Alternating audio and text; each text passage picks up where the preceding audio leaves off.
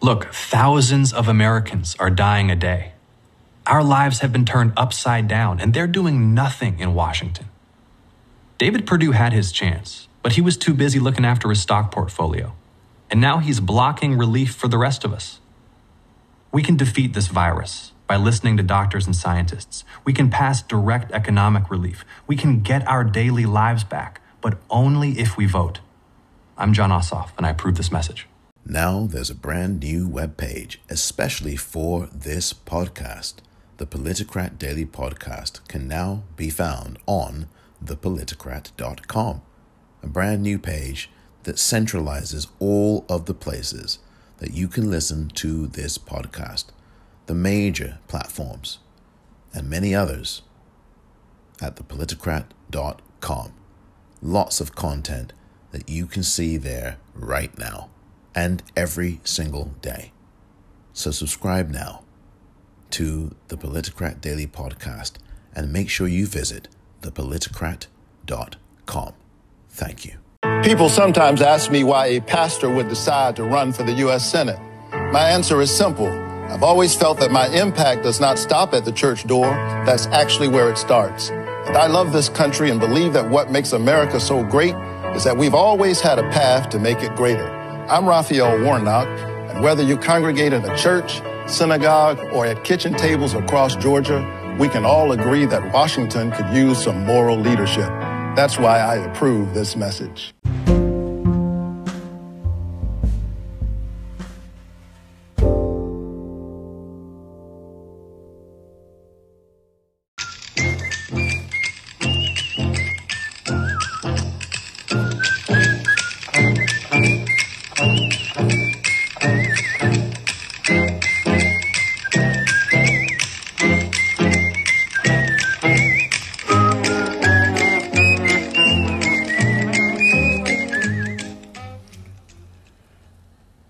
Welcome to the Politicrat.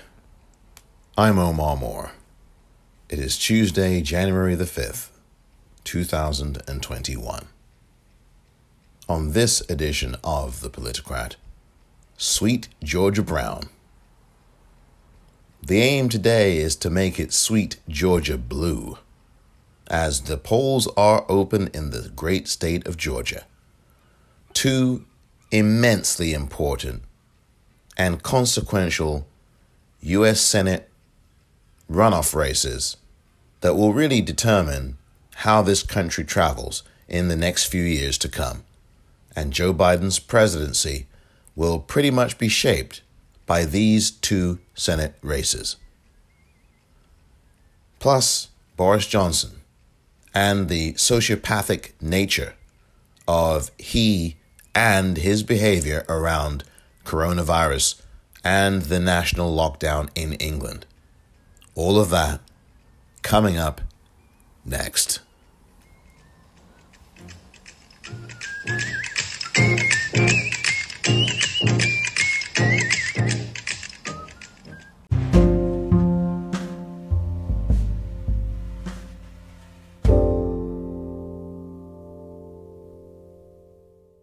Vote, Georgia, vote. That is the refrain today in Georgia as polls have opened in this very important and momentous political date on the calendar here in the United States. If it's Tuesday, January the 5th, 2021, it is election time in Georgia. Something that we've not seen for quite some time, at least to the best of my memory in the United States, are two Senate runoff races in the same state on the same day. That is not something that I can remember ever seeing here in the United States, at least for a good many years. Today, Georgia voters are voting to decide whether or not they want to have a democratically controlled Senate. That is exactly what this is all about today. Whether they want a higher amount for a stimulus check or whether they want less of an amount for a stimulus check. Whether they want a successful presidency from the incoming President-elect Joe Biden, or whether they want a presidency to flounder, whether they want to have Mitch McConnell continue to be the majority leader of the Senate and block bills and block all of the legislation that would help millions of people in America, or whether they want Chuck Schumer as the majority leader in the Senate, who will get things passed and get this country moving and working for the average person. Whether they want to have federal court judges that are actually competent and who aren't extremist. Whether they want to have Supreme Court picks that will preserve a woman's right to choose. That is just some of what is on the line right now during this very important day of voting in Georgia. If Georgia voters elect Jon Ossoff and Reverend Raphael Warnock, they will see some change in the U.S. Senate.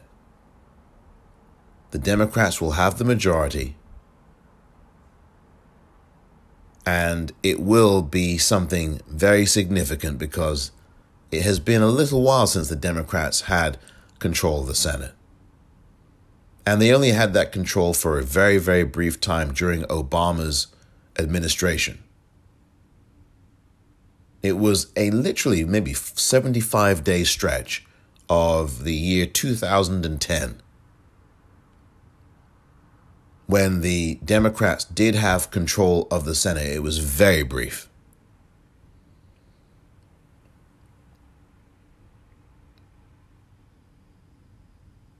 We have an opportunity here, and I am confident that Georgia voters will do the right thing today. Reverend Raphael Warnock has run a very good campaign, good-natured, civil, focused. And I also would say that Jon Ossoff has run very much that same kind of campaign, but I think he's gone a little bit more on the attack, I think it's fair to say, against his opponent. He has been aggressive, and he's also been very much about sending a very clear and unequivocal message about the stakes. So I definitely think that Jon Ossoff has really put himself forward as a young firebrand, if you will, who is committed to really changing things and shaking things up. Reverend Warnock has too, but I think he's much more reserved in some ways, perhaps. Everybody has a different style. Not critiquing, or I should say I'm not attacking it. I'm critiquing and just comparing, as we all do as human beings. But I am very confident that sometime in the next 24 to 48 hours, we will find that we have a democratically controlled Senate. What would happen should both Warnock and Ossoff win is that we would have a 50 Republican, 50 Democratic Senate, with Kamala Harris, the vice president, coming in just 15 days as the tie-breaking vote. And she would be the president of the Senate. As people who have taken civics remember, the vice president of the United States is also the president of the Senate. And that would mean that Kamala Harris would cast the tie-breaking vote. And of course, Kamala Harris herself will soon no longer be a United States Senator from California in just a couple of weeks' time, as we get closer and closer to Inauguration Day. But today is a huge day in the state of Georgia. So much has gone on there over the last 12 months. We are nearing the 1-year commemoration of the murder and execution of Ahmaud Arbery by a mob of 3 white men who set upon him like a pack of dogs and absolutely assassinated him, lynched him. In the cold light of day, I might add, on top of everything else. A Sunday in Georgia during February of last year. Rayshard Brooks, during the summer of last year, executed by police. The whole thing was caught on video. Shot in the back at least twice as he was running away from the police. And of course, not too long after that, the passing of the American hero and icon, John Lewis,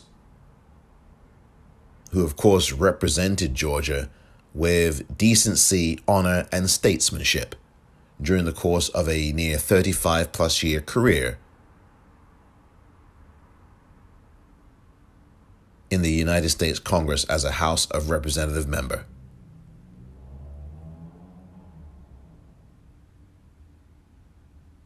Today, Georgia, it is time for you to make good trouble, necessary trouble. Make sure you vote. Vote your voice, vote your passion, vote your beliefs. But most of all, vote Ossoff and Warnock. The stakes could not be higher for Georgia and for the entire United States of America. It really is time to make Georgia sweet Georgia blue once again, as the great state of Georgia did just a couple of months ago when it elected Joe Biden to the presidency. You've seen all that has happened these last few days. You've seen an outgoing criminal try to shake down the Georgia Secretary of State. You've seen that, or at least you've heard it. A crime being committed right before your eyes. So much has happened in the state of Georgia and around the world over these last 12 months. It is time for Georgia voters to go ahead and do the right thing today. Polls are open now through 7 p.m. Eastern Standard Time today. One word to Georgia voters. If you are standing in line and you have not yet voted and it's 7 p.m. Eastern Time today, do not leave the line. You will still be allowed to vote. I want to repeat that once again for those of you in Georgia who are planning to vote today. If you are in line, but you have not yet been able to vote, and it is 7 p.m. Eastern Time tonight, you will still be able to vote. Stay in line. If people come up to you and tell you that you can't vote, they are lying to you. The state of Georgia has made it very clear that if you are in line tonight and it is 7 p.m. and you're still waiting to vote, you will be able to vote. Do not leave the line. Stay where you are. It is worth repeating that because there will be people who will try to spread rumors and lies and deceptions in order to voter suppress Make no mistake, that is something that is being done in Georgia. And still, with my confidence, I still do look at the voter suppression angle of things, because it certainly plays a role. Mitch McConnell's dark money may or may not play a role. But as Tia Mitchell said, not yesterday, but in the previous appearance last year on this podcast, that both of the Republican candidates do not need Mitch McConnell's money, particularly Kelly Loeffler, because she has a treasure trove of money of her own, and that's what she's spending in this race.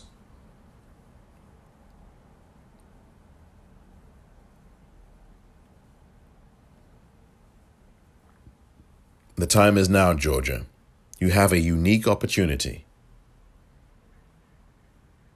to actually vote in the best interests of yourself, in the best interests of the country, and quite frankly, in the best interests of this planet. And excuse me for sounding a little bit lofty, but it is very clear right now to the world that the Republican Party is not a party. It's definitely criminal, but it is not a political party, is what I'm trying to say. It is absolutely a gang of thugs and criminals. And they are going to show you that tomorrow as well, as they've been showing you it for 60 years now. If you want to look back to Richard Nixon, if you want to look back to that treason that he committed in 1968, that never got accounted for,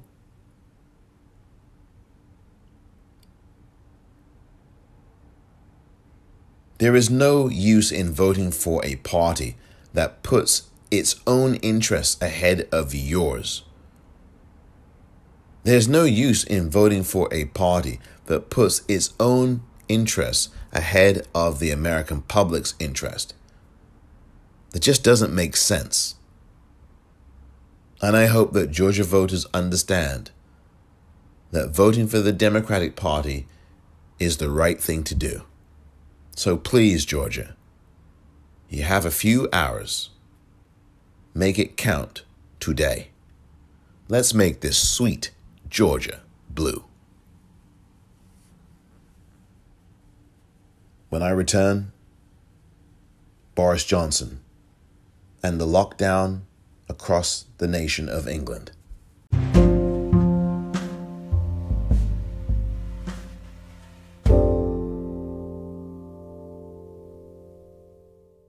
The weeks ahead will be the hardest yet, but I really do believe that we're entering the last phase of the struggle, because with every jab that goes into our arms, we are tilting the odds against COVID and in favour of the British people. And thanks to the miracle of science, not only is the end in sight, but we know exactly how we will get there. But for now, I'm afraid you must once again stay at home, protect the NHS, and save lives. Thank you all very much. That was Boris Johnson, the United Kingdom's Prime Minister,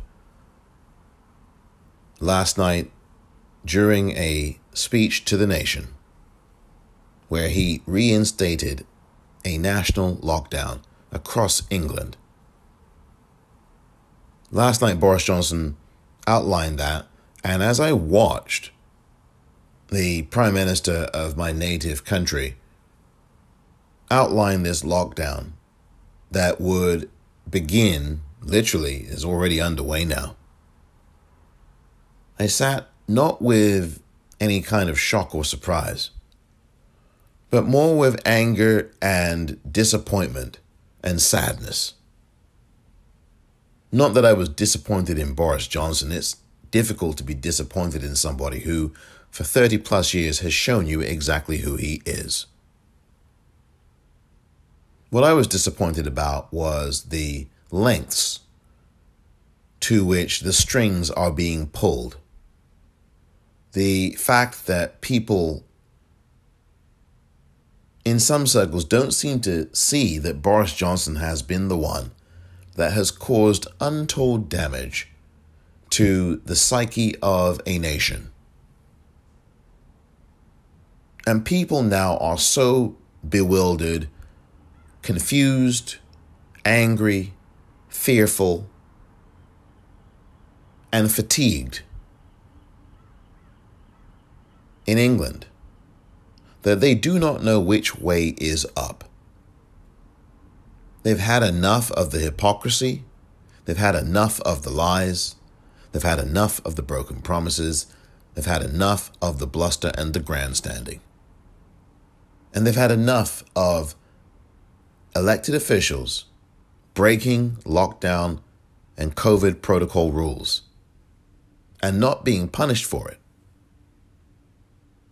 Now, yesterday there was a politician from the Scottish National Party, the SNP, who actually was arrested by Scottish police for her own breaking of the lockdown rules. But it was more than just breaking the rules. She had tested positive for coronavirus. The story was that she had a positive test, but she had, before knowing that, and knowing that she wasn't well, traveled on a train from Westminster back to Scotland, I believe, somewhere in Scotland, Glasgow perhaps. And she was waiting for her test results, and she wasn't feeling well. Or so the story goes. I believe that's exactly how it happened. She was not feeling well. Yet she traveled. And while she got that, waiting for that test, she traveled. Turned out that when she got the test results, because she had been tested, turned out that she was actually positive for coronavirus. Which means that during the time she traveled and before that, she potentially spread that virus to a lot of people that she would have come into contact with. Certainly when you are at the House of Commons in Westminster or thereabouts, you do come into a contact with a lot of people. Now, of course, with the COVID protocol, you're going to have far less people you come in contact with. But if you are, assuming that she was in the chamber, there's still a number of members of Parliament, MPs, whom are in that chamber, even physically distanced, that still can pose a problem when you have people sitting without masks on because they are not ordered to wear masks inside the House of Commons during the actual sessions.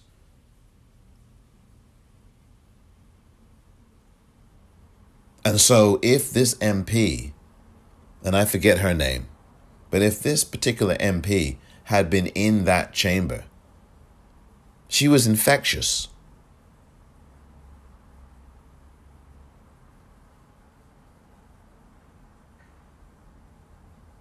Boris Johnson has been an abject disaster, an abject failure.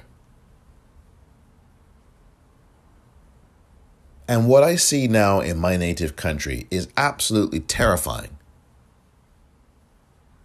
First of all, I feel very much for people there right now. The situation is awful. And strangely enough, in some ways, is actually worse. Not because of the number of lives lost, because certainly we here in the United States hold that title. Not that it's a race that we want to win. The exceptionalism argument is long dead in my view. And I use a word there that's probably an ill-advised one to use. Speaking of dead, we now have over 350,000 people who have died from coronavirus in the United States of America, and roughly 2 million people worldwide who have died from coronavirus. In England right now, close to 77,000 people have died from coronavirus. I believe that's either in England or the entire United Kingdom. I'm not 100% sure. But all I know is that that is a lot of lives lost, a lot of people no longer with us.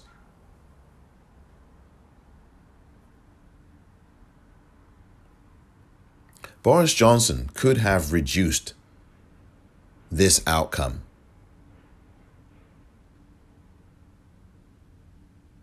Boris Johnson could have reduced this outcome of lives lost.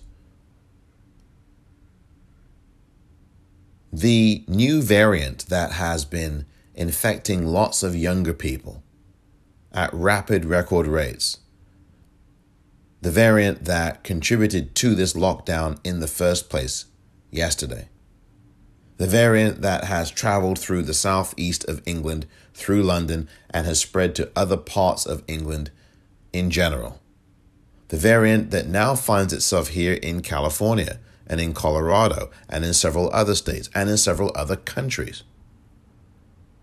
Boris Johnson had known about this new variant in September of 2020. Samples had been tested, and he was informed about this in September and in October of 2020. Boris Johnson did not tell the English public anything about this new variant when he found out about it in September and in October of 2020.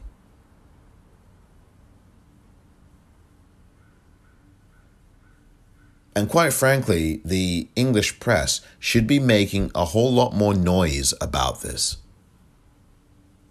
That for 3 months plus, Boris Johnson knew about this new, much more contagious, much more rapidly spreading variant. And he said nothing to the English public. That is disqualifying. And on that basis alone, he should stand down as the leader of the Conservatives and should stand down as the Prime Minister.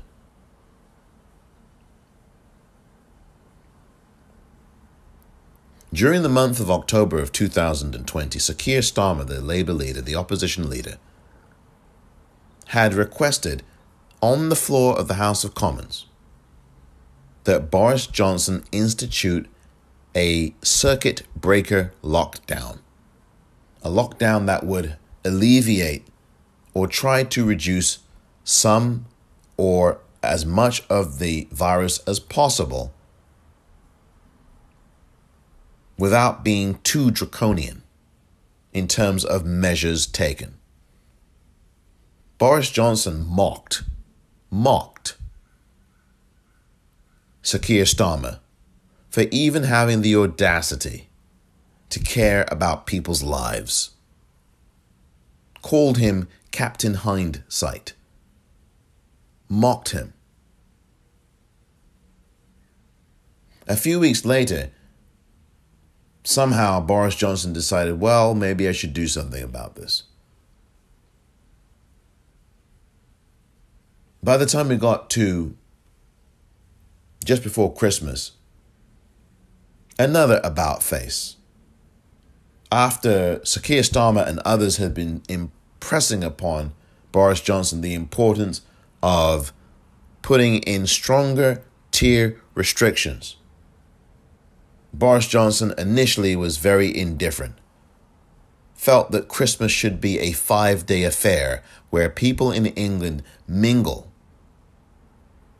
over the Christmas holidays for 5 days during a virus that's rapidly spreading in the winter. I don't want to criminalize Christmas, he said from his lectern at one of his press conferences. That's not something I wish to do. But then his health secretary, Matt Hancock, was the hatchet man who ended up instituting these tougher measures piecemeal. And I just don't know why Boris Johnson thinks he has to baby sham the American public, or rather, not the American public. Here I am in the United States. Boris Johnson has absolutely baby shammed the English public. Baby sham, and it's still available, is an alcoholic beverage that kind of on the lighter side, if you will, in terms of alcoholic content. But it does the trick if you want a little buzz. And you can't really get drunk on baby sham, I don't think, unless it's been a long time since I've had any baby sham. But it's a cute little drink. It's a cute little drink. And you can have a couple of drinks of it and you won't be out on the floor. Well, it depends. Everybody's different with alcohol to the extent that people drink it. Some people don't drink it. Some people do. But the point I make about baby sham is that baby sham is a fairly weak alcoholic beverage for those of you who drink alcohol. And Boris Johnson has been feeding England baby sham for well over a year now. Not just the drink, but the sham of his premiership at number 10 Downing Street. He has been doling out little bursts of optimism, mindless optimism, not grounded in any reality. And he's been doing that ever since he got into power at number 10. The sky is falling. The infrastructure's crumbling. Brexit's a disaster, and it will be a disaster. And there he is, Boris Johnson, smiley-faced. Oh, go back to business and do your thing and stop being a prisoner. And I know you're fed up of government regulations. No, we're not fed up of government regulations. We're fed up of your hypocrisy and your failed leadership. That's what we're fed up of. We're fed up of you not getting rid of Dominic Cummings back in April of 2020 when he had violated the lockdown rules and drove to Durham Castle or wherever the heck it was, 100 miles to test his eyesight, so he said. And that's a bunch of cobblers right there. We're fed up of the hypocrisy. The English public, by and large, has been exemplary, behaved much better than Boris Johnson ever could during this lockdown, during this whole pandemic. The English public, by and large, and of course there's always exceptions in every country, have behaved exemplary. They've followed the rules. They've had to deal with all the inconvenience. They've lost loved ones and they haven't been able to say goodbye to them. There's so much horror that they've gone through.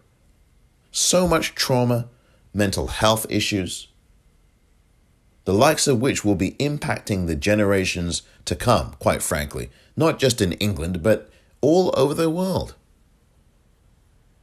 And all the while, you've got this clown, sociopath, named Boris Johnson, who absolutely, I think, is playing a game of chicken with the English public.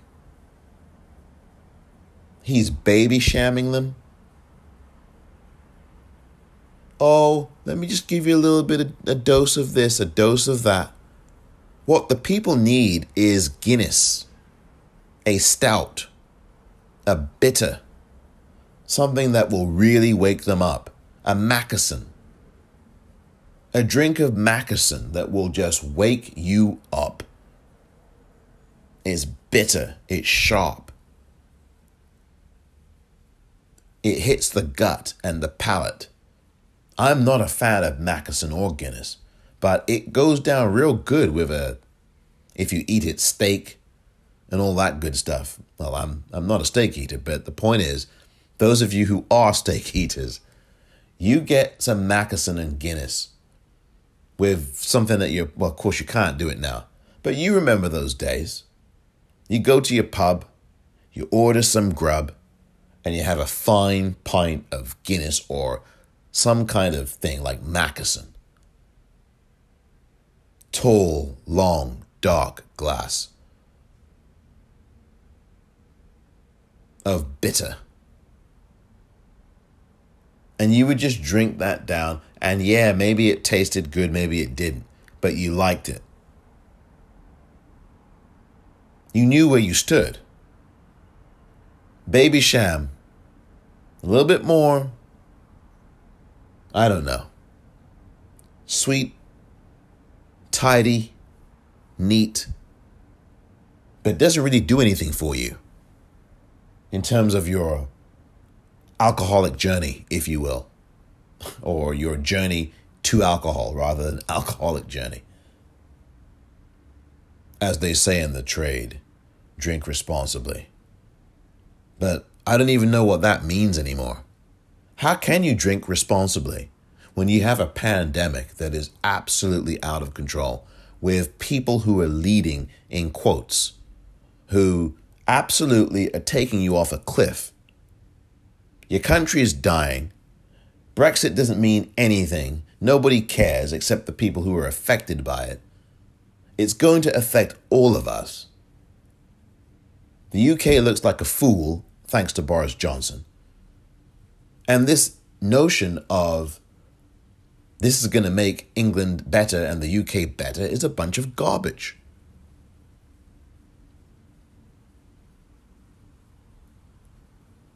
This deal is horrible. I'm still reading through it. This Brexit deal, it makes the United Kingdom weaker. This is a complete disaster capitalism move. And in the midst of all this, you have this clown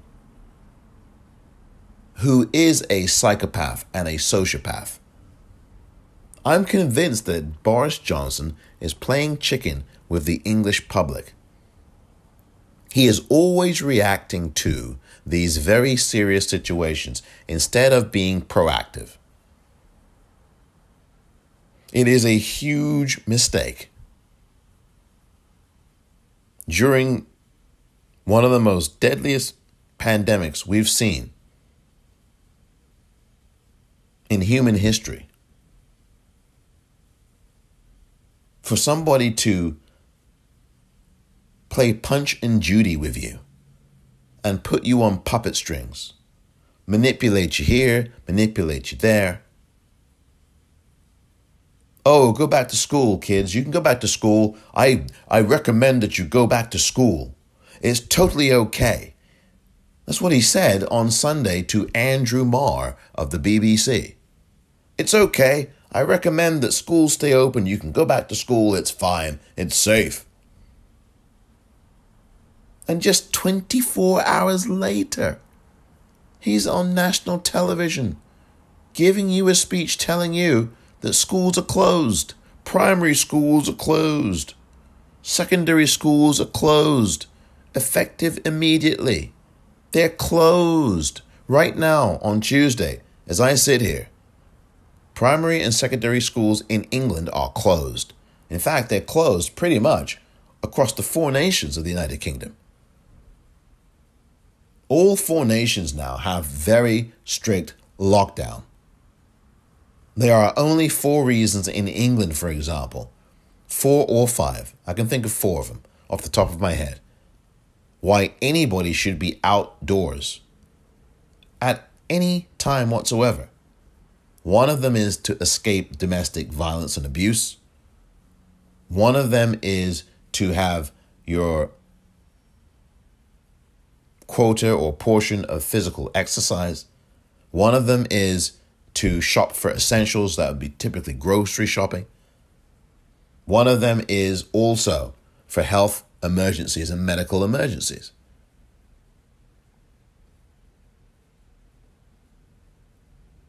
That was the same lockdown that Boris Johnson instituted in March of 2020. And here we are again, January the 5th now, and England is under a national lockdown that pretty much is the very same, if not a bit stricter than the previous one. And that means if you really get this right and you bypass the right-wing Barclay brothers and the rest of those clowns on Fleet Street who write for right-wing newspapers that like to give you this cheery, empty optimism with no logic. That we have gone backwards in England for 9 months. We've gone backwards. That's the net effect of what you saw last night from Boris Johnson. That was a speech where he was telling you that he had failed as a prime minister, as a leader, as somebody who was supposed to help to curtail this virus, that he and Matt Hancock had failed you. Now, he didn't say those words, of course, I'm saying them. But that speech last night was exactly what he was saying to you, without saying the very words. Boris Johnson has failed. And I know that Sir Keir Starmer did not want to get into politics. Now is not the time, now is not the time. Wait a minute now. 78,000 people have died in the United Kingdom. There is never a bad time to be talking about how Boris Johnson has failed the United Kingdom and failed England, especially.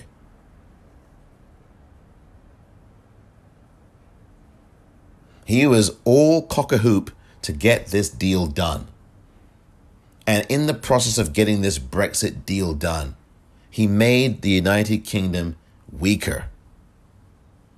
This is an act of disaster capitalism where a few of his buddies are going to be making millions of pounds, maybe billions of pounds, while the rest of people, the rest of you in England, absolutely suffer. You won't be able to live and work in the EU the same way you did before as a result of this deal. You will have to have all these passport checks now as a result of this deal. There may be lots more paperwork that you have to fill out, particularly if you're someone who is a business owner.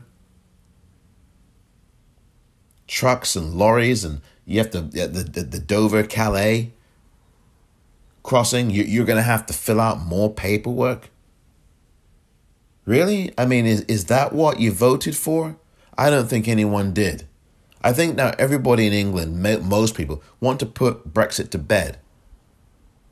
Walk away with the tail between the legs and quietly slink away to the truth, or slink away from the truth, that Brexit was a disaster and that people got fleeced by a bunch of disaster capitalists.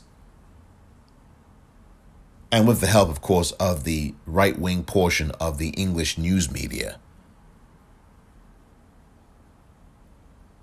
Boris Johnson has severely lied and misled throughout his time as a politician.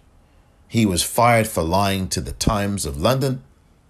He was fired for all manner of things. This guy is an absolute failure, a cast iron failure. And now the country is in real dire straits right now. And I am really worried about England. Very worried. This whole thing about vaccines, this is another thing that is not being properly talked about. Boris Johnson is just a failure. This is a guy who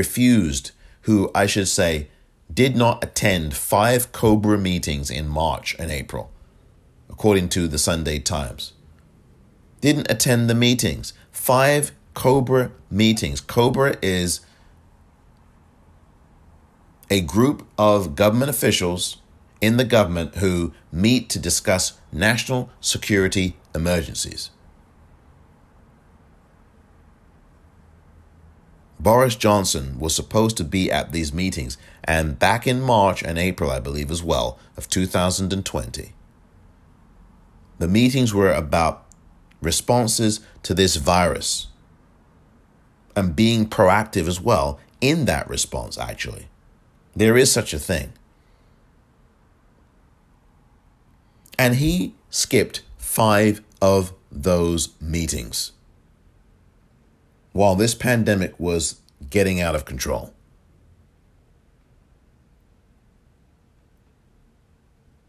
All this guy wants to do is sit on a throne at number 10 Downing Street. And he doesn't want to pull his own weight. This guy is a complete psychopath. This guy almost died. I mean, it seems as if he's forgotten that somehow. Did you forget, Prime Minister, that you were on your deathbed practically in April 2020? Have you forgotten that? Because you're behaving as if you have.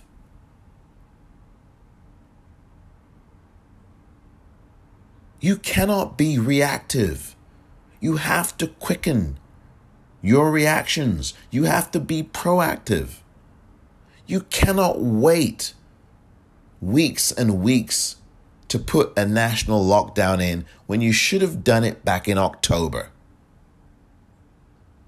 You should not be soft soaping the English public. You should be telling them the cold, hard truth. As I have said here before, treat the English public like the adults that they are.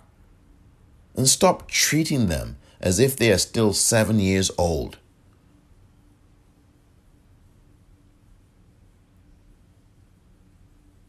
And the press, the right-wingers in the press, do the same thing. Treat people in England as if they're 7, with these silly headlines, appealing to a certain IQ perhaps, a certain mentality perhaps, dumbing down everything, not educating anyone. You won't see anything in these newspapers like the Daily Express, the Daily Mail, and the Telegraph, and these papers about the fact that the vaccine is actually not a vaccine at the moment that the scientists know of that actually gets rid of the virus. These vaccines that are out now do not get rid of coronavirus. And that is not being messaged at all by politicians and by the media. The doctors are saying it. There are doctors out there that are saying it. But the true story is that as of right now, there is no evidence that shows that these vaccines that everybody's talking about, AstraZeneca, Oxford, and Moderna, and Pfizer, BioNTech, there's no evidence that these vaccines actually get rid of the virus. These vaccines actually help to lessen the severity of illness that the person vaccinated might get from this virus. The vaccine is more of a tranquilizer to the illness than it is an eliminator of the virus. If you get coronavirus and you get vaccinated, what the vaccine does, according to scientists,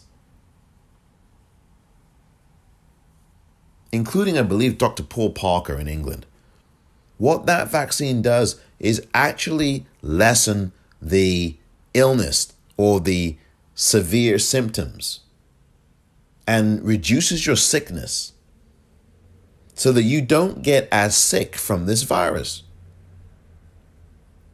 That's what this is. That's what these vaccines are, according to scientists right now. And of course, they're still updating and researching and doing all these things. Look, the vaccine just went out beginning in December. So it's still very, very young. We're still very, very early on. But this is the piece of information that must be told and disseminated to the public. Much, much more. This vaccine, none of these vaccines kills the virus. None of them does. We're still constantly finding out about this virus and now this new variant that Boris Johnson had known about for 3 months. For 3 months, Boris Johnson knew about this new variant that we've all just been finding out about in the last couple of weeks?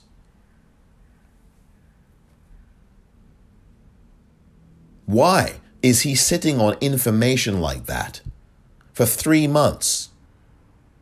Why? I would like an answer from him, from Matt Hancock, or anybody in that Tory government to explain to me or anybody else why you knew in September of 2020 that there was a highly, highly contagious variant that was in existence.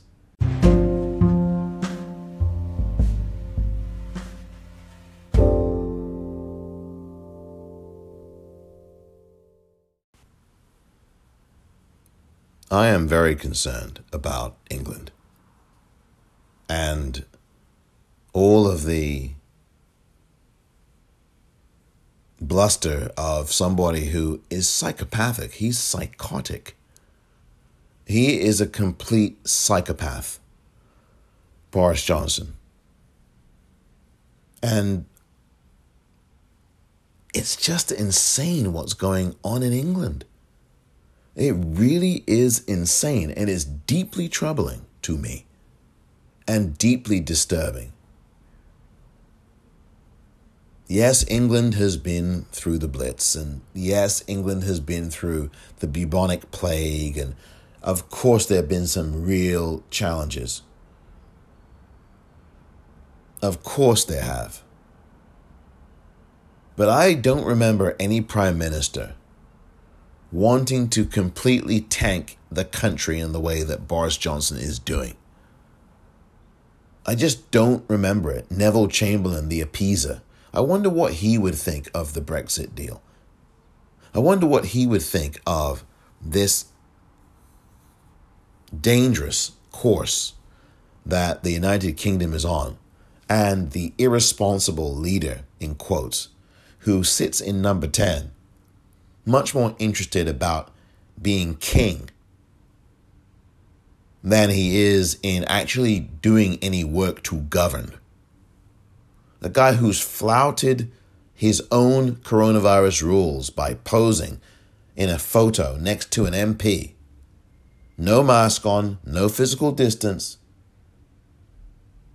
And that MP, it turned out later on, was positive for coronavirus. He was tested positive. Then Boris Johnson had to go and quarantine again.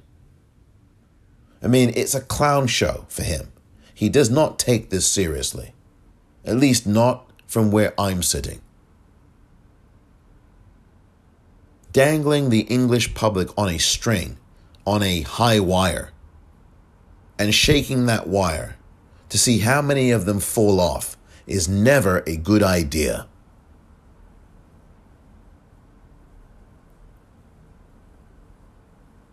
Priti Patel can go and abuse and bully civil servants, violate the ministerial code, and Boris Johnson says, no problem, let's form a circle or a square around the Pritzker, and we will keep her as Home Secretary.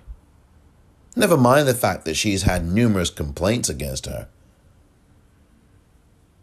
No. Never mind the fact that someone who'd been in the civil service for 50 years almost had said, okay, here's my advice. She violated the ministerial code. And that results, in most cases, of an MP being kicked out of a cabinet. And certainly, quite frankly, standing down, if we're really honest, should be expelled, let alone be out of the cabinet. And there she is. She's still got a job. She's still got a job in that cabinet. Home Secretary. Oh, yeah, no big deal. I'm not going to get rid of a bully. I'm going to keep the bully in office. What good things has Priti Patel done? What good things has Boris Johnson done? What good things has the Education Secretary, Gavin Williamson, done?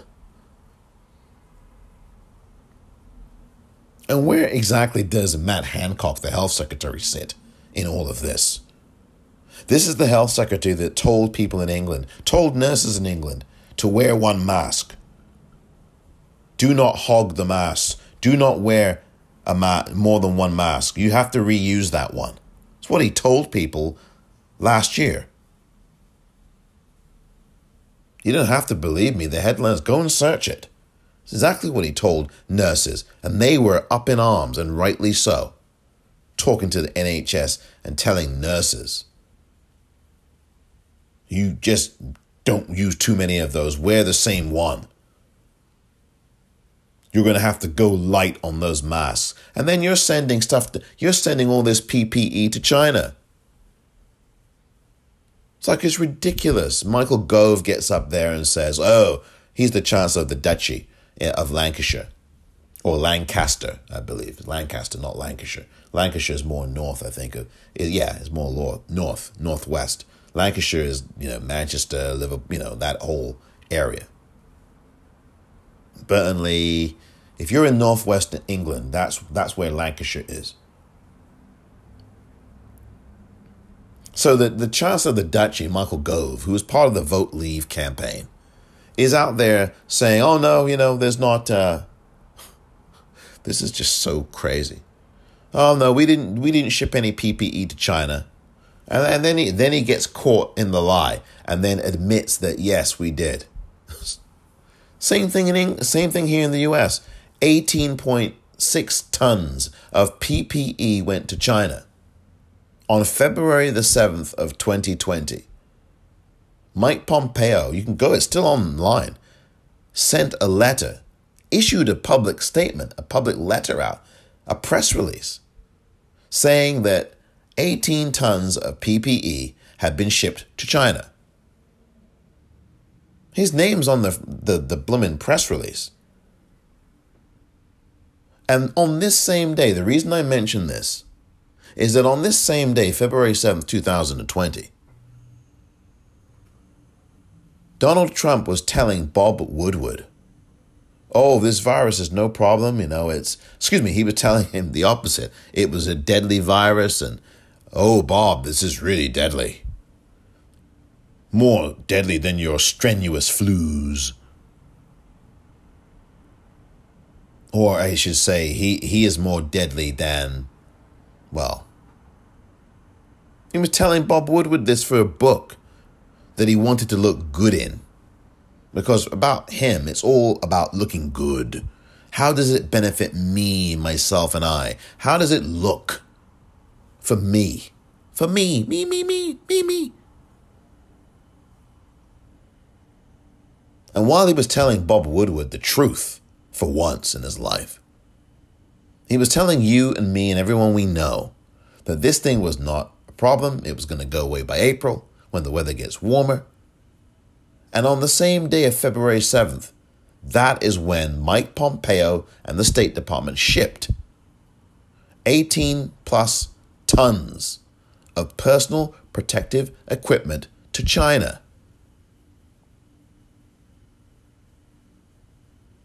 Weeks later, here in the United States and in the United Kingdom, people in the front lines of healthcare working would be using, especially here in the US, hefty bags, Halloween masks, hockey masks, to protect themselves while they were trying to save lives. This is all about disaster capitalism, in my view. This is all about killing off some of your population. No one's ever going to want to say that. No one's going to ever want to think that their government would do such a thing. But when you're not a student of history, you would think that. Because if you look at history, governments have done that. Nobody wants to look at these things, or at least some people do not want to look at these things. Why would you vote for this? Why would Boris Johnson want to make the United Kingdom poorer and worse off as a result of this Brexit deal. There's only one thing about this that makes any kind of logical sense, even though there is nothing good about making people worse off. Money, honey.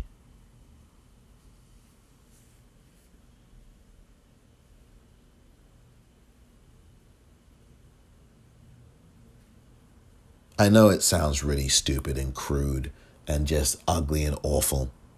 Money, the love of money is the root of all evil. Not the money itself, the love of it. And I think it's really time for us to really admit that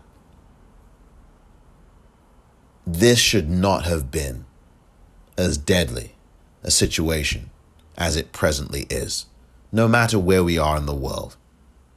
And a few people are going to make lots of money.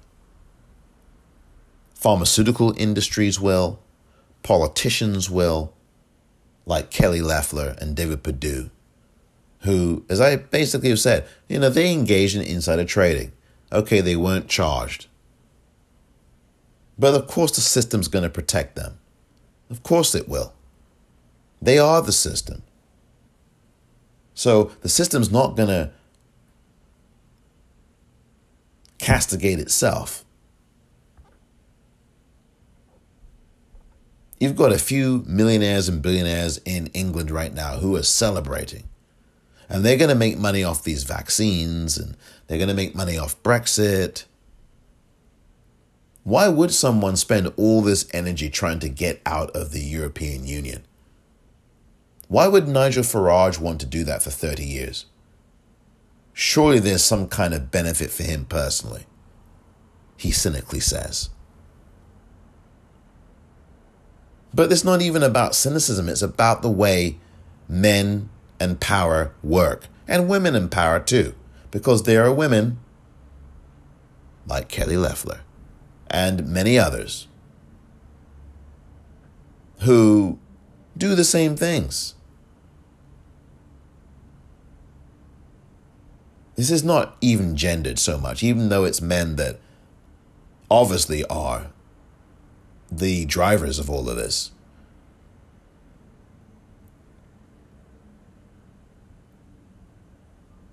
I guess my point is, we deserve a whole lot damn well better than this.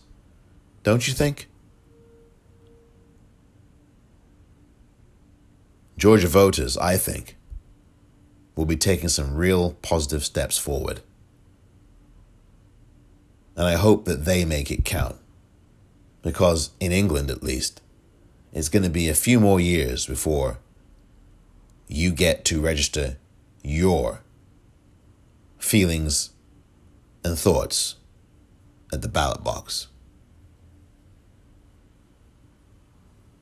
Thank you very much for listening to this edition of The Politicrat. I'm Omar Moore.